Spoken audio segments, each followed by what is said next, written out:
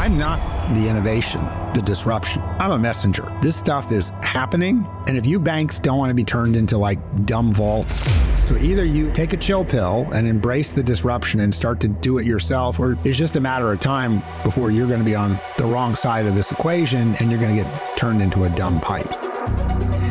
Imagine you're the CEO of Global ID, a digital identity verification platform. Throughout your career, you've been tried and tested in the tech industry. From the bustling streets of bike messenger services to the high-stakes world of Silicon Valley. You've rubbed shoulders with industry giants, mentored future tech moguls, and even had a stint at the Federal Reserve.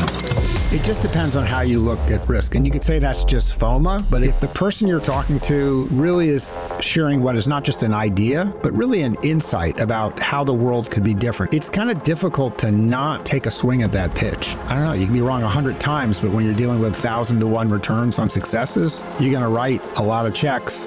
Your journey has been anything but ordinary.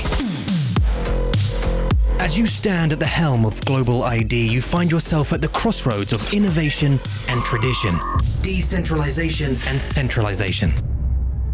Like Steve Jobs is like, well, computers could be for people instead of companies. Each of those are insights that if they're true, everything changes because the rules of the game are just going to be different. And that's way beyond an idea. And that insight often comes from the gut. It's just a feeling that the world could be very different. And it's not an intellectual type thing. It's more of a temperament.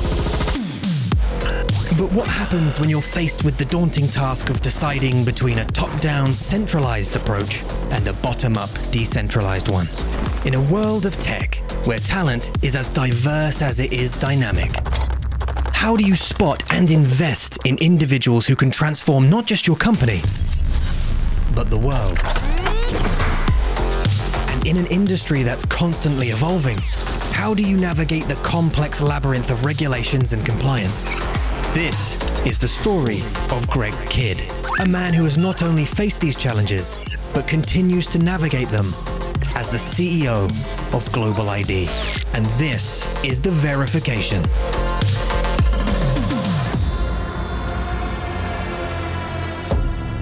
Greg, you have a really interesting background of being involved in, I think at this point, we could probably say hundreds of startups in some fashion or form in various parts of your career. But it all kind of starts with Dispatch Management Services, which is a company that you founded that eventually was taken public on NASDAQ. It deals with bike messengers and courier services. And take us through that experience to start and how that actually leads you to lots of other really important areas for the next couple decades that will influence other parts of technology and companies. Bike messengers used to be all top-down dispatching, people telling the bikes what to do, but there were a few messenger companies in the world that did it bottom up. They just ran an auction and the messengers ruled the roost. And so the question was, what would it take to build software around bottom up decision making? Essentially a decentralized marketplace, much like Web3 today. And so that was happening all the way back in the 1990s. Jack Dorsey was a young kid. He got interested. He kind of hacked in, came to work for the company. He was also interested in text messaging and payments. And while we took that company public, that's all ancient history. What Jack then did for Twitter and Square, both of which I was just around a little bit at the beginning, kind of was the start of a whole nother set of generalizing the concepts, democratization of who could receive a message and democratization of who could take a payment, and just democratization all the way through to the kind of innovations we're seeing in crypto now. And that's what really changed the course of my life. I did spend time also in regulation working at the Fed. And so that mix of a regulator's view plus the Silicon Valley view has made for interesting sailing. Early on, this was an interesting company in the 90s because essentially this is looking at an early form of like an Uber or something like that, where you're going to have this distributed services that are aggregated in some way to be more useful. So that's one. Two, it's interesting because you acquired 64 different messenger companies to put them in the system. And of course, it's also interesting as a precursor to the text messaging that has to occur that is eventually turns into Twitter, which of course is in the news a ton now because of Elon Musk's recent acquisition. but then also payments because of the way that payments play a role in this too. So talk about those early days of that company, how Jack Dorsey comes on board and why this becomes actually a foundational experience for a lot of other stuff that's going to transform how we think about technology and the future of startups. Well, the key unlearned lesson of messaging was you could build this big computer algorithm that figured out who should do what. Or you could simply turn it around and let the people on the road, the inmates, run the asylum and just keep score.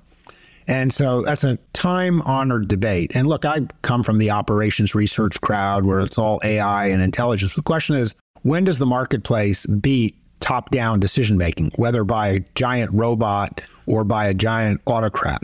And in the messenger world, we learned that just making a market for the transactions, letting everyone communicate and work it out as a marketplace was superior to any type of AI kind of algorithm. And so it's kind of the markets versus the bots. And sometimes the markets win. And so I think Jack was heavily influenced by that. I certainly was. And so Twitter was, instead of having publishers determine what should be published, just anybody can get a Twitter account and become a publisher.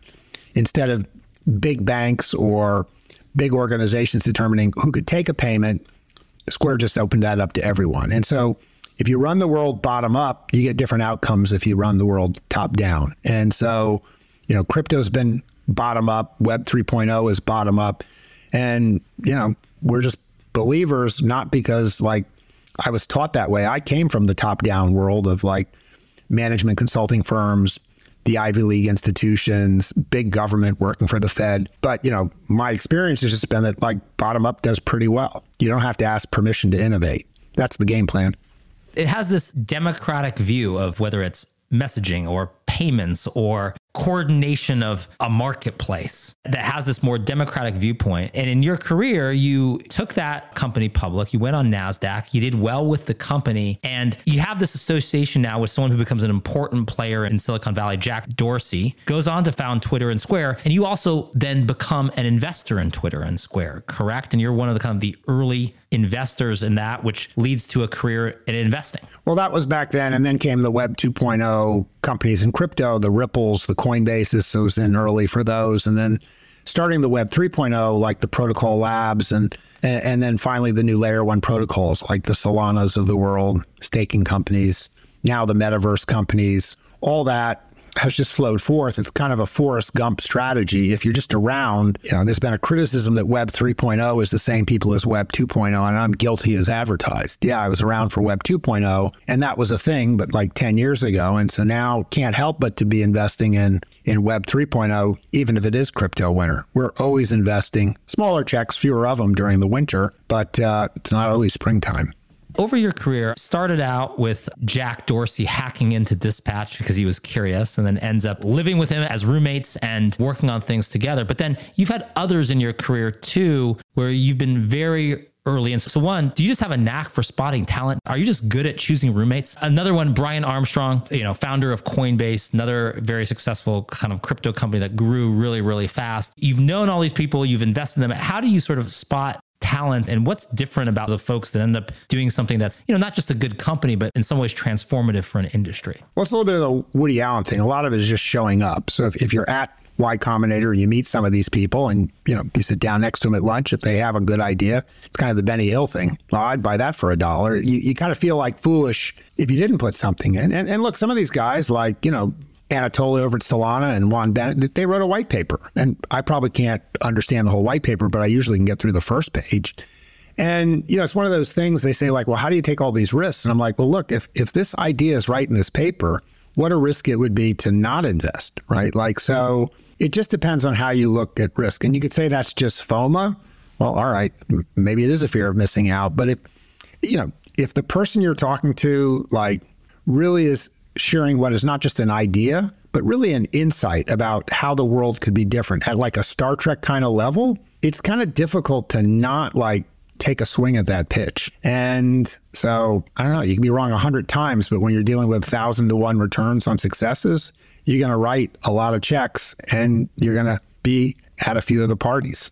Let's unpack this idea of the difference between an idea and an insight. Now, in your definition of an idea is an idea for what? An idea for a company, idea for a business model, idea for a business, idea for a product. What do you mean by idea? And then how is that lesser than an insight? Like an idea, we generally think that comes from a head. And it could be a really good idea. It might just be a feature. It could be a product. It could be for an idea for a business. It could be for even a platform. But like an insight, like Steve Jobs is like, well, computers could be for people instead of companies.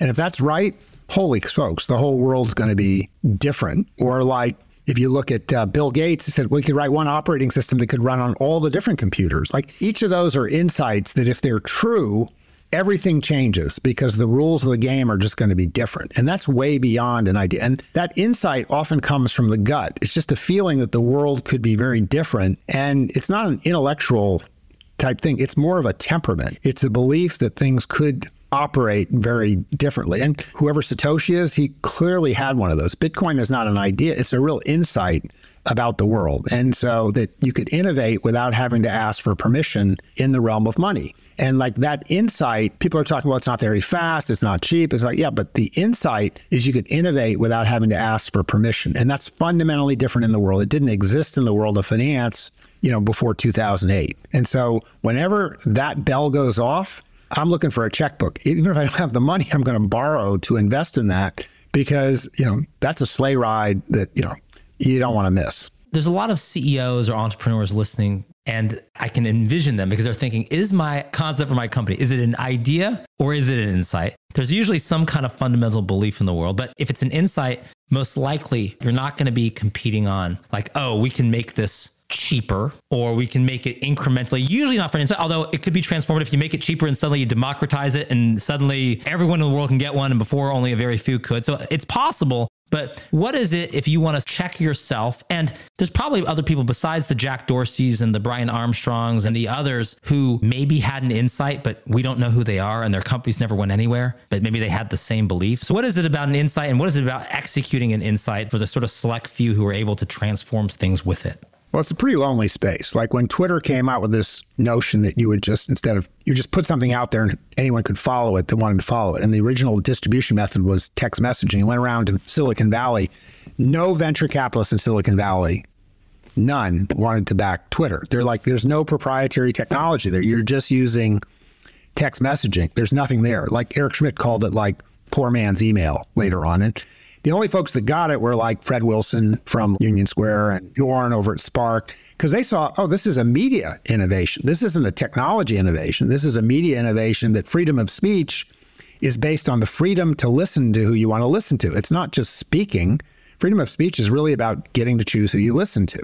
And that's a counterfactual kind of way of thinking. And so most people just aren't going to get it. And so it's super lonely. So if you have a real insight, you're going to find that most people think an idea is something that people can kind of say, oh, well, that's cheaper, faster, and whatnot. But like Twitter wasn't like cheaper, faster. It wasn't one of those. And like Square, it wasn't really about the swiper. It was about changing the criteria for who could take a payment. And yeah, the technology helped make that cost effective and whatnot. But they opened up to a whole group of people, and so did crypto. So these innovations now, this concept of like a Filecoin or like a distributed form of storage, fundamentally different from Amazon. Like you should never have to worry that I lost my computer and therefore I lost all my data. Your data should be attached to your identity. And how would everything you've ever done, every financial transaction, every exchange you've ever had, every credential you've ever earned, just exist out there in the internet attached to your identity. So you never had to worry that I lost my account at such and such, or this government kicked me out, and therefore I lose the bundle of sticks that's attached to my identity.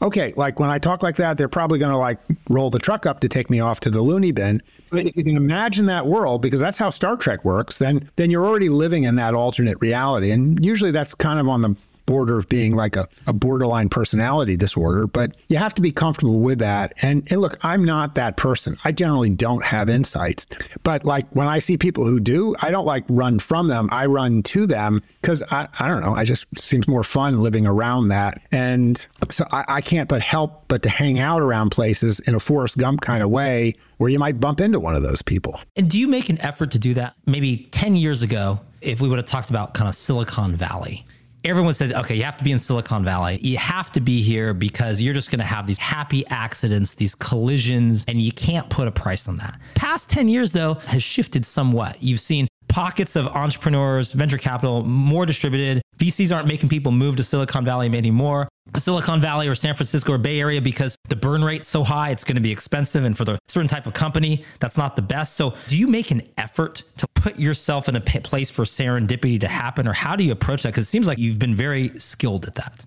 Well, skilled or just sort of lucky. I still hang around Silicon Valley, but now I hang around it for the weather. I don't come here to find the entrepreneurs. Now, I can't just sit down on like South of Market and within 5 blocks just have people come to me or me go to them.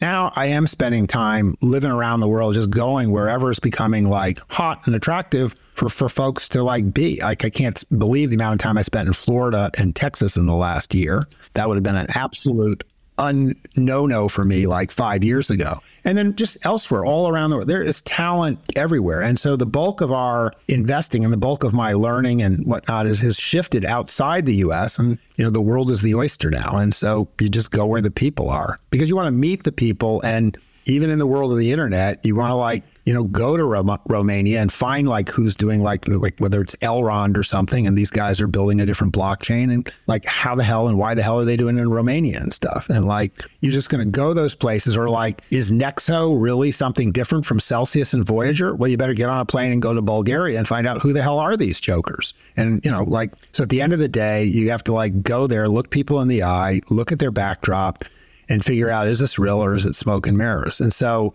the fun thing is that talent is everywhere in the world now. It's not like it was 5 to 10 years ago in Silicon Valley with such a dominance. There's still stuff here, but there's talent everywhere now. And the tools and COVID have just made it clearer that you're not going to find it just hanging out in Silicon Valley. So I like it. It gives me an excuse to go all around the world and meet these people where they are, as opposed to brain draining them all to here. From bike messengers to blockchain, Greg Kidd's journey so far is a testament to the power of democratization in technology. But what happens when your groundbreaking insight is seen as outlandish? Greg believes in embracing this, as it's often the unconventional ideas that change the world. Talent is everywhere, not just in Silicon Valley.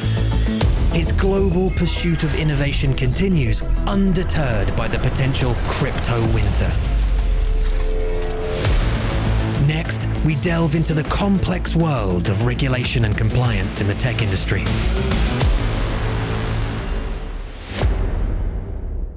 This notion of the importance of compliance and regulation in helping something go mainstream, which has been a theme in your career. Talk about that and why usually people who are innovators, people with insights or visionaries, the last thing they want to think about is regulation and compliance, because it's kind of a buzzkill. You want to do all these things, and a lot of people are going to say no to you or point out problems or things like that. So what is the role of understanding regulation and compliance in helping have transformative technology in companies? In this world we're going to, from sort of Web 2.0 to like Web 3.0, the Web 2.0 got pretty far on a world of just like monetizing eyeballs. And, the Facebooks and the Twitters, and you have all these eyeballs and you just put a bunch of ads in front of people. And that is not a regulated industry.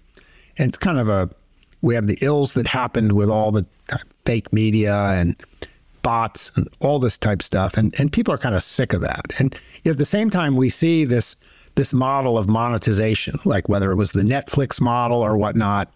And that was coming along, and that has its pluses and minuses too.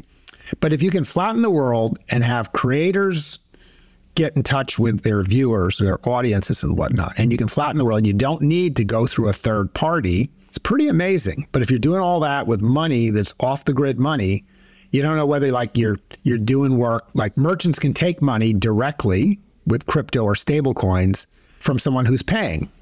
Now, that person who's paying might be on the sanctions list, and you don't know whether you're like facilitating drug money or terrorist financing or whatever other malignant activity. And like on the margin, that can be done at small scale, but at scale, if you're Walmart and you're taking money from a non-custodial wallet without identity, that's not going to look good, right? There are still, despite all this technology, a world of laws and guys with guns and badges. And at scale, doing things without identity, without compliance, is going to be breaking the law. And while you can get away with that at small scale, eventually there's going to be a knock on the door. Just like there's a knock on the door even for like Bored Apes, Gary Gensler from the SEC is coming around saying that might be an unregistered security. And I can tell you probably at the day when they were like cooking up Bored Apes, they weren't worried about like, oh my God, we should be so lucky for people to think that Bored Apes is a security and that we're going to have the SEC in here like janking our chain. But that day comes. And so you can build and try to slap compliance in after the fact. But like as someone who's like the chief officer of Ripple and you come in there and there's already a ledger and people have all this money on it and you have to explain to Treasury that you don't know who those people are, it's not a great visit to Treasury. Like when you get to the big leagues, if you're not doing things by the law and compliantly, it's going to end in tears. That's it. If you want to play in the big leagues, you better start thinking about compliance. And one way to do it is you can bolt it on after, or you can build it in from the start. Who are the companies that have navigated this well and they've increased a lot of their value, or they've been able to outflank competitors simply because they understood regulation and compliance better than other folks? So this Kingman Brewster was the ambassador to the UK, to Britain, and was the president of Yale. He gave a commencement speech in one of my schools. He said 3 lessons for like relationships in business. He says, be bold, don't be too bold. A good practitioner of that is probably like Sam over at FTX.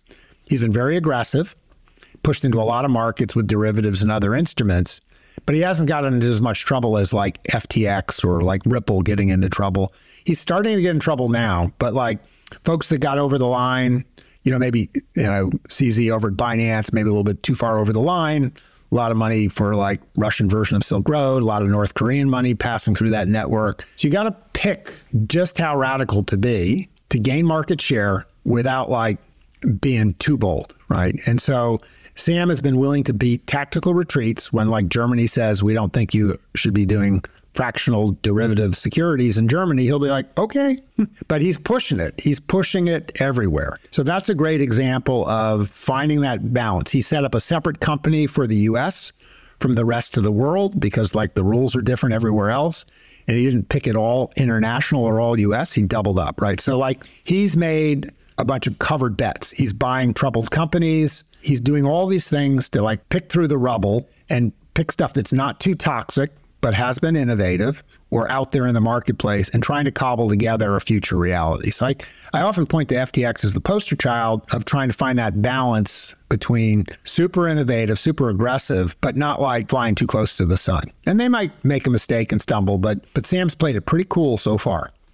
Okay, and of course, you're talking about Sam Bankman-Fried, founded FTX, now that the world's second largest crypto exchange, became a prolific billionaire around the way. And if there's this tension between, you're saying be bold, but not too bold, be innovative, but be careful with, a little bit, associate with some interesting people, but not too interesting. What is your advice for CEOs and others who are any of these lessons in technology applicable elsewhere? Or is technology its own beast, its own animal, especially fintech? Or do you think there's some universal lessons that can be applied outside of those sectors to people who are trying to innovate in other areas? I think so.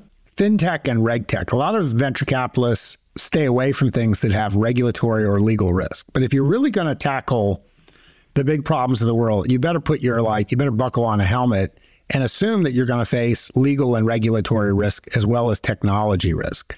You better man up or woman up or whatever for both and all of those and go in with your eyes open. So I encourage people to tackle the ambiguity in the legal system. Like right now, I'm trying to figure out what people you can service, like in the world today. Can you service Russians, or are Russians banned from doing things? Like what is doable and what is a reasonable way of doing it? You need to go out there. And for me anyways, if the entrepreneur is just staying away from those risks, I'm like, look, I'm a fireman. I run toward fires, not away from them. So if you're an innovator, I expect you to be tackling these hard problems and coming up with ways to solve them. I don't expect you to avoid risk. I expect you to manage risk. And so whoever's building great risk management systems and stuff, that's who I want to be behind. And look, I realize some of you may be crushed, and not make it, but we'll learn from those of you who die. I'm sorry you died, but you were fighting the good fight and someone else may make it over the finish line. I encourage people to go out there, because otherwise, it's that little song, each day I hope and pray that tomorrow will be the same as today. And so that's the type of insightful entrepreneur I'm looking for and I like to work with. As an entrepreneur, we think about innovation. That's the driving force. Innovation, very popular to use a word like disruption. Let's disrupt the status quo. If you're sitting across the table from a regulator, their orientation is not towards that. It could be their orientation, some other words all throughout there would be equitableness, fairness, not playing favorites, not having unfair advantage or unfair competition. Their orientation is that. And those are things that many of us would also say are good things. We want to be fair. We want to be equitable. We would believe in fairness in the world. How do you reconcile that? Or is this battle between innovation, disruption, and sort of fairness and being equitable, and also allowing the benefits and the value generated in society to make their way to not just maybe the elite few that are starting these companies? The way I try to position it when I'm talking to the powers that be, the regulators, et cetera, is I try to say, look, I'm not the innovation, the disruption. I'm a messenger. I'm here to tell you that this stuff is happening. It's already happened, right? You just haven't fully felt it yet. Just like the telecoms used to have their own app stores, and then the app store came along from Apple and Google, and those phone-based, it just basically turned the phone companies into dumb pipes. And if you banks don't want to be turned into dumb vaults, and if Facebook and Twitter don't want to become just basically dumb social networks where the links on their systems take you to a place where everything happens and nothing happens through Facebook and Twitter anymore, then, you need to wake up and smell the roses, because this is not me doing it to you. I'm just telling you, I've met these folks out there. They're working on this stuff because it's a lot more fun. It's a lot more Star Trek. And this change is coming. I don't know if it's going to come this year, 5 years, 10 years.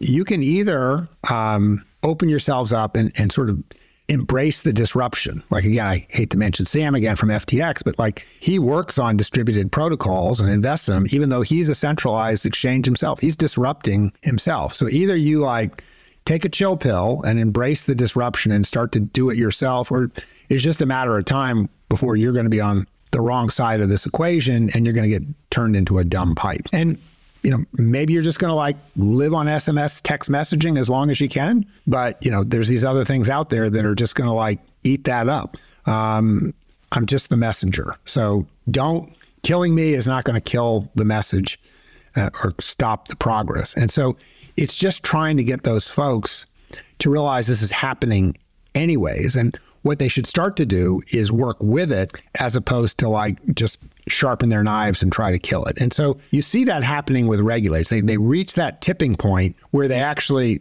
realize that this is going to be part of the future, and they really try to get their heads around it. And it will happen. It just happens at different times in different countries with different regulators. And the US now are still at that point between is it too late to kill crypto, or we better acknowledge it's going to be here?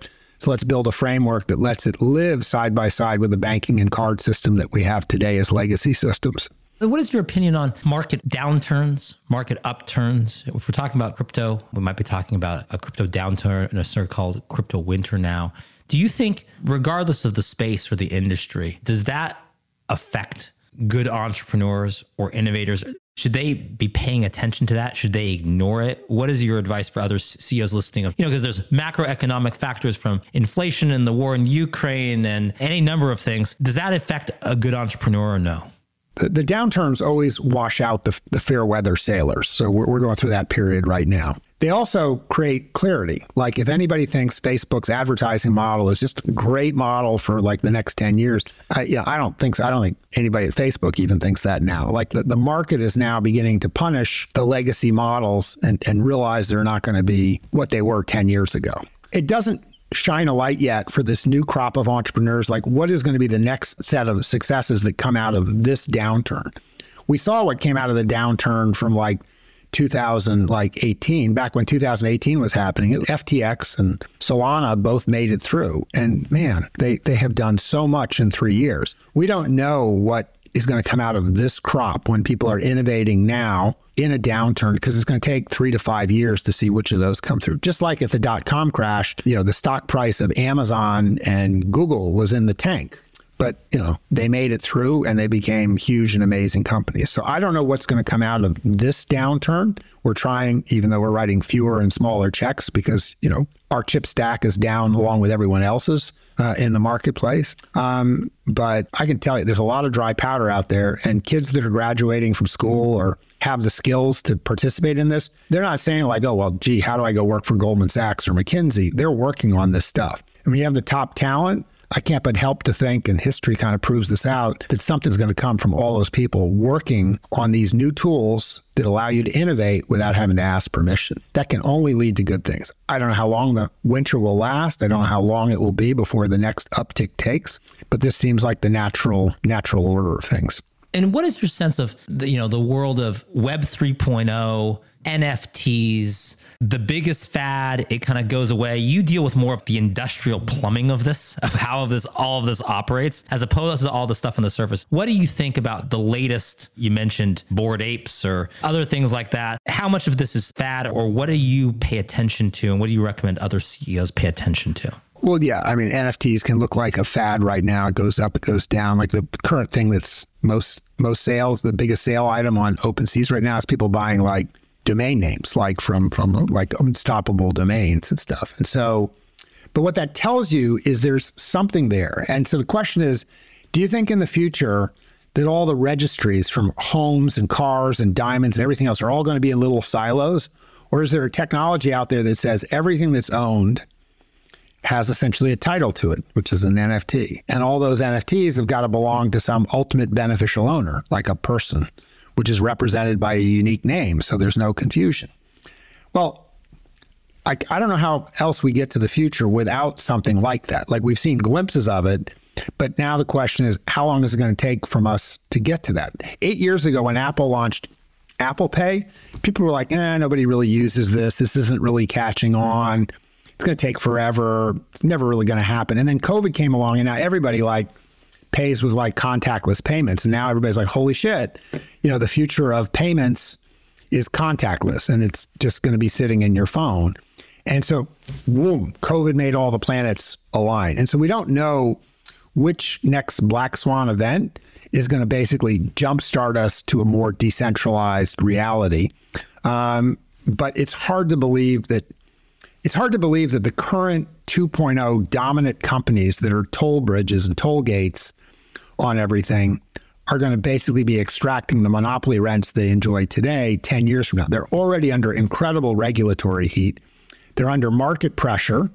The overall market is down. And so that concept that they're going to be able to, to pull that off 10 years from now, I'm not betting on Facebook being a top 10 market cap company, and nothing against Mark, but I don't think you guys are going to be the ones who are going to nail the metaverse, right? So if you think that's your savior, good luck. I do believe that the future, we're all in on, I won't call it Web 3, I'll call it just the decentralized web, because it goes back to the bike messenger thing. Like when we set up one center, even though the companies were competing with each other for customers and couriers, we found that putting the back office together and creating a marketplace that let everybody participate made everybody better off. Customers got better service, couriers made more money, and the companies made more money and grew faster.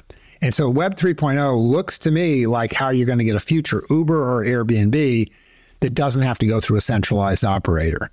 That worked for me 30 years ago. Everywhere ever since, I've always seen places where marketplaces win out over top-down solutions, and Web3 makes everything possible to be a connection between sender and receiver, payer and payor in a flat world. And in that flat world, as long as you have good search engines and you can find each other, why do you need all these other rent-seeking participants? I'm not anti-corporation and I'm not anti-government, but you just don't need that stuff. And is that your projection, a future where everything kind of works seamlessly? You're not thinking about in the episode how all these interspecies interactions and communications and everyone's talking to each other and everyone's assuming that we're, I don't know, when you're at like the coffee shop on this planet that you can just pay for your whatever alien brew that you're going to get. Is that what you're convinced is this sort of interoperability, this way of connecting all of us together? That doesn't mean like we need our Facebook account and that's what we do to do all this. Is that your fundamental thesis and belief? And you're not sure how we're going to get there, who's going to win, who's going to not, but you know that identity to your company, Global ID, is going to be important in some fashion, and somehow this is going to all work together, break down all the silos between us. Yeah, was that saying that English was good enough for Jesus? It ought to be good enough for everyone? You know, that kind of thinking that like, and so it's not true, but it feels true, right? And there's a movie Demolition Man in which the future, like when they go out for dinner, it's Taco Bell, and Sylvester Stallone says, "Why are we going to Taco Bell? It sucks." And he's like, "Well, Taco Bell won the food wars, so everything's Taco Bell now." So if you don't want to live in like a world where you think everybody speaks English because Jesus did or Taco Bell won, you want to have a future where everything is interoperable, but there are still standards and ease of using it. You don't want to have to like, the future is not like, doesn't look like MetaMask, right? It's got to be something that's easy and accessible. Everybody needs a seat at the table. It would be nice if it's bottom up, so you don't have these big dominant Taco Bells like running the world. And so we can either like wish that it happens or we can actually work on building it. And so I'm ultimately an optimist, and I think it's not only possible, but desirable, but I think it doesn't just happen in and of itself because there's a lot of legacy forces at work. So I do believe people make a difference. These new innovative type companies and business models make a difference. I just want to like see as much of that happen and pull it forward. I don't know how the world works in the future if we don't have interoperability and portability. It just basically looks like a bunch of glug. It looks like the future looks like CompuServe and AOL. And we know there was something better than CompuServe and AOL. We didn't stop at that point in history. Thank God the World Wide Web came along, or else we'd still be all on AOL Instant Messenger. And so, you know, but we have to build it. We have to slay the dragons of the legacy world. And, you know, and our dragons will subsequently be slayed by, you know, other dragons. And so we're all part of that creative disruption. And the companies that I was proud to be a part of, you know, years back are now getting disrupted today. And that seems like the natural order of the day. That's what life and generations are about. So that's what gets me out of bed each day. We've dived into the thrilling transition from Web 2.0 to the uncharted territories of Web 3. We've grappled with the critical role of compliance and regulation in this brave new world.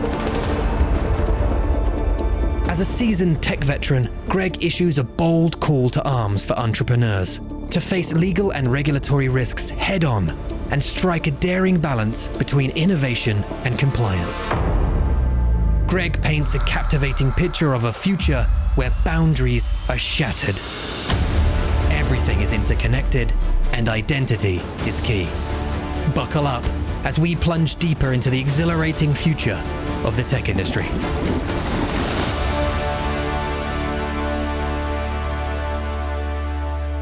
What is your advice to CEOs that want to tackle this? What else have you seen for people that want to tackle some of these things, but I'd rather not be the stepping stone on the way, the person who cracks the code? I'd rather crack the code. What is your advice, just what you've seen from the Jack Dorseys, the Brian Armstrongs, the others of the world that you've seen? What should CEOs be thinking about now? I think about your cap table. Like at the end of the day, if you were just desperate to raise money and you got people that would just as happy be like investing in pantyhose.com if it makes a 10x return is what you're doing, then you're going to have a hard time feeling like your board is behind you. And also when you're looking at the people that you've got on your team, are you looking for people that are looking for the next pantyhose.com, or are you looking for folks that want to build the next fill in the blank that actually moves the dial? And so it's lonely if you're going to be in a space like, and I don't mean to like be fanboys for Steve Jobs or the founder of Tesla, but they have a vision that is more Star Trek-like than not. And you have to just decide, do you want to be a guy that's like carrying the water for something that's just, it's a bigger market and we're going to bigger, faster, or are you really interested in doing things differently? And it's okay. There's a lot of work out there to be for bigger and faster. Just know what you're comfortable with and know what you can sleep with at night, and just choose, because it's really bad to think you're one, but you're really the other. And then you don't fit in your skin. And if you are going to do one, like whichever one you do, don't take it so personally, right? Because the planets may not be aligned. In addition to doing everything right, you also need to be lucky that it's the right time. There was a right time to be Zoom. It was like in the middle of COVID. Well, maybe the planets aren't so aligned anymore. But to get lucky, you have to do the work first so that when luck happens, you're ready to jump through the hoop and the loop. And I think maybe an underrated quality in CEOs and entrepreneurs is being able to deal with uncertainty and just generally being okay with it, that things don't always have to be certain. There's not always a clear answer, and you can just operate on that basis, and it's okay. It's okay. And don't take it all so personally. Like, it's like open sea. There was like, they were going nowhere, then the window opened, then the window closed again. So it's like, it's like a sugar high, up, down. Don't take it personally. The market's just going to do what it's going to do. Don't take it personally. You've been a CEO yourself. You are a CEO. You've been around a lot of successful CEOs. But let me do the other side, which is the investor question. If someone wants to and looks at your background and says, wow, I'd love to invest in some of those companies in Greg Kidd's portfolio, and I want to try to find a way to navigate, maybe I'm starting small, I'm just starting out. What is your advice for investing in this and trying to navigate the for real companies and the less than real companies? Well, I would just treat investing as part of your education. It just like continued on after school. When you lose all your money on something, just treat that as a lesson learned. The really dangerous thing is when you have some initial success and you think you know what you're doing. But as long as you're basically treating everything you do, especially the failures, as education, then you're in the Michael Jordan world of like, I fail over and over and over again. That's why I'm successful. It's just you're getting educated. And then one of those educations turns out to be like, it's like whenever I do business in Russia, I say, I always lose all my money, but I have a lot of fun. That's been my history. Eventually, you'll actually learn enough and be lucky enough to be in the right place at the right time. So just pick good failures. That's it. Pick good failures, and then the planets will come into alignment at some time. Whether they do before your life is over or not, I can't tell you. That's just like, life is cruel in that way. But don't put all your chips on one thing. You can put them all on one thing at one time in your life, but life is very different 5 years ago, 5 years from now. Just don't take it personally, and be ready to know that the cheese has moved, and what you thought was absolutely true yesterday is absolutely wrong today. In this episode, we've journeyed alongside Greg Kidd, the dynamic CEO of Global ID. We've seen him grapple with the intricate balance between centralized and decentralized approaches, and how he champions the power of the people and the bottom-up approach.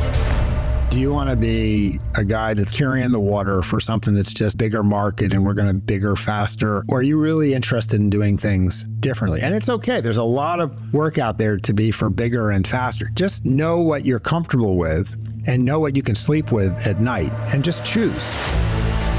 We've delved into a unique talent spotting strategy, investing in transformative insights rather than just ideas. We've seen how he's navigated the ever-changing landscape of regulations and compliance, emphasizing the importance of building it into your business from the start. Through the lens of Greg's experiences, we've gained a deeper understanding of the tech industry's challenges and the innovative solutions that drive it forward. The downturns always wash out the fair weather sailors. They also create clarity. We don't know what is going to come out of this crop when people are innovating now in a downturn, because it's going to take 3 to 5 years to see which of those come through. This story is a testament to the power of resilience, the importance of adaptability, and the transformative potential of forward-thinking leadership. We're left with a richer understanding of the journey of anyone who's not just shaping the future of tech, but also challenging the status quo of industries. And with that, it's case closed.